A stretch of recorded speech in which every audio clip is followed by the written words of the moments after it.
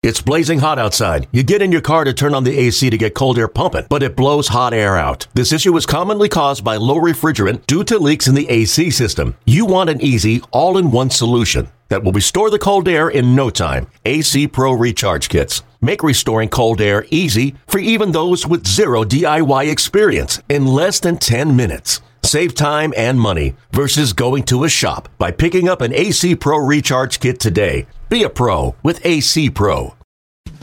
And now it's time for the BetMGM MLB podcast, powered by BetQL, with Ryan Horvat and Cody Decker on the BetQL network. And welcome into another edition. It's the BetMGM MLB podcast. We're powered by BetQL. Ryan Horvat, Cody Decker. We're back, and we got actual games to preview, games to recap. It was a busy weekend. I'm not going to lie, man, that was opening day, opening weekend. It was everything that I wanted. Everything that it lived up to the hype. That's all I'll say. So let's start with, let's start with my Chicago Cubs, Cody, because the first episode of the podcast this season, and by the way, find the podcast, BetMGM MLB podcast. We're powered by BetQL. Give us a 5-star review, a nice little comment, review, rate, all that fun stuff, wherever you find your podcast.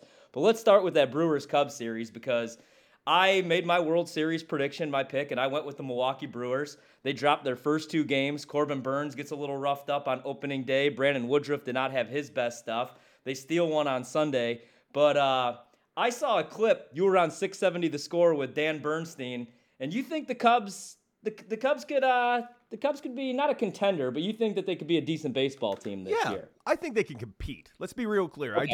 I do think that the 670 The Score social media team was a little generous in clipping out my exact words, because I definitely said this is a team that can compete in this NL Central, in that this NL Central is terrible and this team is not nearly as bad as one we thought, or two, or B, or however you want to say it, is advertised. This team really is not bad. This has a good offense, a decent pitching staff, but at the end of the day, this team will get exposed by teams like the Braves, the Phillies, the Mets, the Dodgers, the Giants, the Padres, but they will not be exposed by the Brewers. They will not be exposed by the Cardinals, and they won't be exposed by anyone else in the NL Central, because again, the NL Central sucks. No, it really does. And, the Cardinals opening day, opening weekend, they look pretty good offensively. I still do have some concerns about their pitching rotation. Yeah, let's be real clear, Ryan. I was on BetMGM tonight with you the other night, and you were saying how good the Cardinals looked, and we were both kind of trashing the Cardinals last week. Trashing's a little bit harsh, but we were not on the Cardinals, and we were talking about it on BetMGM tonight, how great they looked. Who are they playing? The Pittsburgh Pirates. Yes. So that's like me playing against like my 4-year-old cousin. No, the Pirates are going to be terrible. The Pirates may actually be worse than I expected, and I did place a small little wager on them to have the worst record in Major League Baseball, with my only concern being the Baltimore Orioles. But the Pirates are bad, man. Going back to that series really quick, we did talk about Rookie of the Year. We both went with Suzuki as our pick, and he lived up to the hype. He got on base. He hit his first homer at Wrigley Field. I'll say, Hendricks looked really good opening day. Stroman, he only went 5 innings. He looked pretty good for the Cubs. I'm with you. I think they could win 75, 76 games. How concerned should I be about the Milwaukee Brewers? Because it's just the opening series, I know. But Corbin Burnes didn't have his best stuff. Brandon Woodruff didn't have his best stuff. Freddie Peralta on Sunday didn't have his best stuff, but they still picked up the victory. I'm more concerned about the lineup, man. They didn't get any younger. I love Andrew McCutchen. But you look at the bats in that lineup, you look at, is Christian Yelich going to finally have that bounce-back season? I think my worry for my World Series prediction with the Brewers is just, are they going to be able to manufacture enough runs? Yeah, we talked about the Cardinals not liking the Cardinals. The Cardinals lineup is far and away better than the Brewers lineup. The lineup in the Brewers, like you said, is old, but their pitching staff is really great. Obviously faltering this first weekend, not what you expected out of Corbin Burnes, certainly not what you expected out of Woodruff. We know what they are, though, that Woodruff, Burnes, and Peralta is arguably the best three-headed monster in Major League Baseball right now. But look throughout the league this last weekend. We had a fun weekend of baseball, but there weren't a whole lot of aces that looked like aces. Really, only 2 guys who were aces of their staff looked like aces, and that was on the south side of Chicago in Lucas Giolito, and over in San Diego with Yu Darvish. Not to mention, Hendricks pitched one hell of a game on the north side of Chicago as well for the Cubs. Is there a reason to be worried about the Brewers? No, they're going to win this division probably by 5 to 10 games, but I would be worried about this team when it comes to October. They're not going to make it out of the first round. What was your biggest takeaway from the weekend? For me, really quickly, it's just the Blue Jays might break the record for most home runs hit in a season. They're ridiculous, man. I mean, they're going to be a lot of fun. I'm a little worried about the Angels. I'm not going to overreact to one weekend or the opening weekend for them. But what would you say your biggest takeaway this weekend was? I had a couple takeaways, and amazingly, they were all on the American League side. Of course, the Dodgers dropped 2 to the Rockies. We're not going to see a whole lot of that taking place this year. The Dodgers are going to win plenty. But one thing I was really excited to see, the Mariners on the road. This team, I think, is real. This team looks ready to go. They're young, they're exciting, and they're fun to watch. The other 2 teams that I've been pumping up all offseason long, the Detroit Tigers and the Chicago White Sox. I dig these teams. The Tigers are going to be a bit of a problem, a bit of a headache for a couple teams, and not only the AL Central, but the rest of the American League at large, man. This team ain't bad, not to mention the White Sox are just a juggernaut, and that is with starting the season without Lance Lynn. That is with losing Lucas Giolito after that 5th inning, after he looked incredible, K'ing everybody with right-on-right changeups, not to mention Dylan Cease, man, the other day, looking like an ace himself. Dude, the White Sox are for real. All the hype for them is real as it should be. And the other one that I'm really excited about, another team that I feel like nobody's talking about, that they should be because they keep winning the AL East, the Tampa Bay Rays ain't going anywhere. I know they played the Baltimore Orioles, but they played the Baltimore Orioles and made the Baltimore Orioles look exactly what they are, the Baltimore Orioles. A couple things there. So completely with you on the White Sox. Saw everything I wanted to see with Kopech because he's going to be on a pitch count. He's not going to go 7-8 innings this season, but that's what they need. And I feel like the White Sox, we're getting good prices on them, man. I know they were playing Detroit, and I know Detroit's a really trendy, popular pick in Las Vegas right now. But if we're going to get the Sox minus 135, minus 140 with Cease on the mound, with Kopech on the mound, that's going to be a bet I'll make all season long, especially against lefties, man. The White Sox are going to continue to crush lefties. It was great to see Tim Anderson back in the lineup. Yes. They're going to be just great. And then the other team, I'll go to the National League. The Philadelphia Phillies are a lot of fun. Love the Nick Castellanos MVP pick from you. Yep. I'm playing Schwarber to hit a home run tonight. We're getting a 3-1 price, so they look really good right now. You love your home run props. We're going to definitely be talking about that later on, home run props for this today and later on in the series. But on top of that, another team. You mentioned the National League and a team that excited you. The Phillies are on my list, as are the Mets. The Miami Marlins are on my list. You got to watch this team. They really took it to San Francisco. They dropped 2 or 3 in San Francisco, but they fought them hard all the way through. They're young, they're dynamic, and might be a team we're not talking about enough in the NL East. I don't think they're a playoff team, but I do think they're going to play spoiler for somebody that is. No, I completely agree. Love the rotation. Love the first 3 guys in that rotation. Rogers went yesterday. I was actually on them all 3 games, and like you said, they dropped 2 of those, but they're going to be a team I'm looking out for. Who's your first week of the season MVP? As a team or player is my question.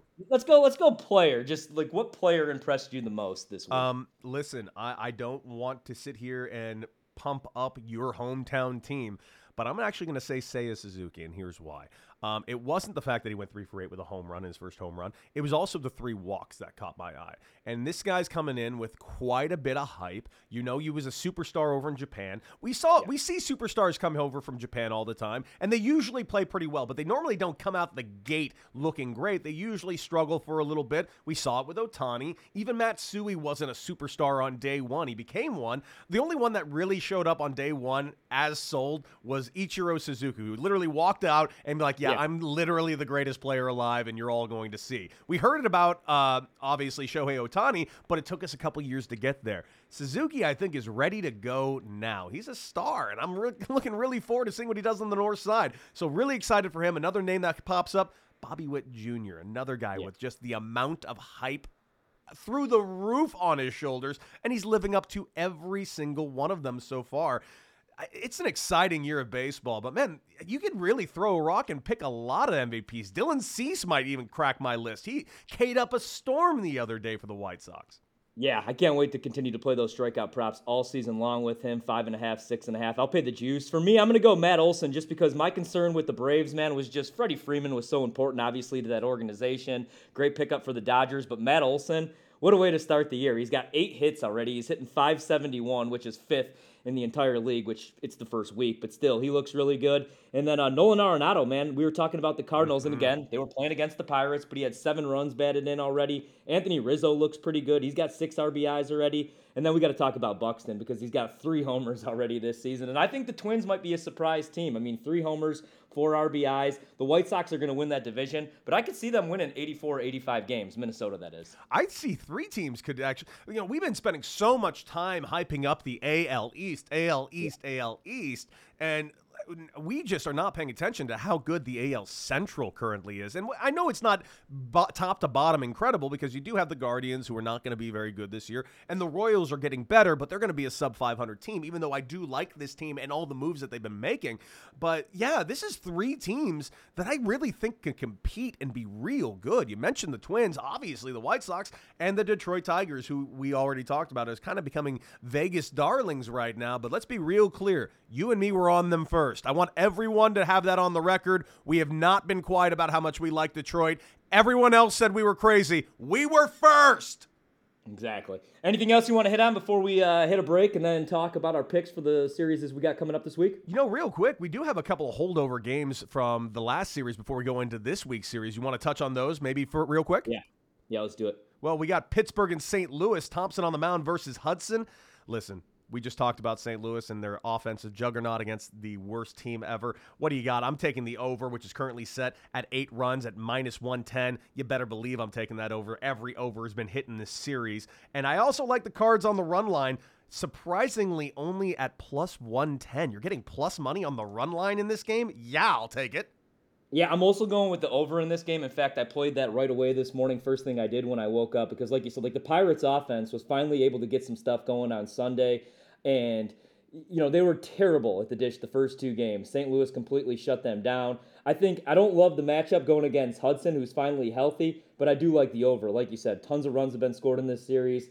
And I was looking at some props, Nolan Arenado, but I'm just going to play the total in the game, and I'm with you with the Cardinals on the run line. I don't think the Pirates are going to win many games. I want nothing to do with touching the money line at -195, though. I'm really having trouble understanding how this run line was set at plus money, though. This team has lost by 4 runs every game in the series. It's obvious not only if this team loses, they're going to lose by more than 1 run. So the fact that you're getting plus money on that is pretty mind-boggling to me, but I will take it.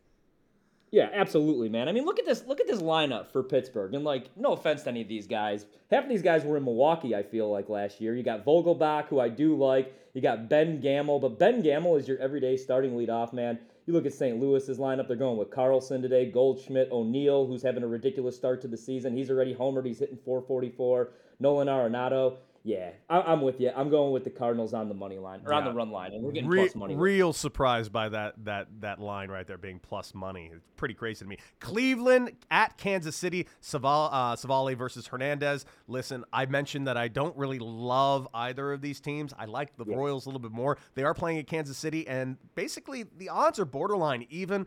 I'm taking Hernandez, Kansas City at home, -110. What about you?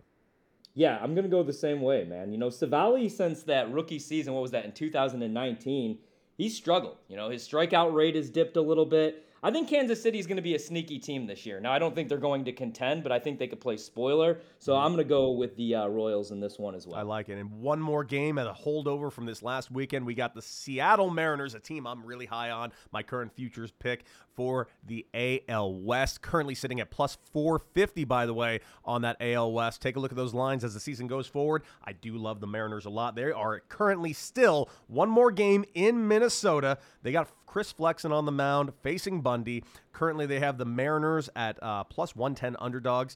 So they're not huge underdogs, but I also like Chris Flexen. I doubted Chris Flexen last year a little bit. He's an ex-teammate of mine. He's really grown as a pitcher. I like my Mariners as 110 underdogs, man.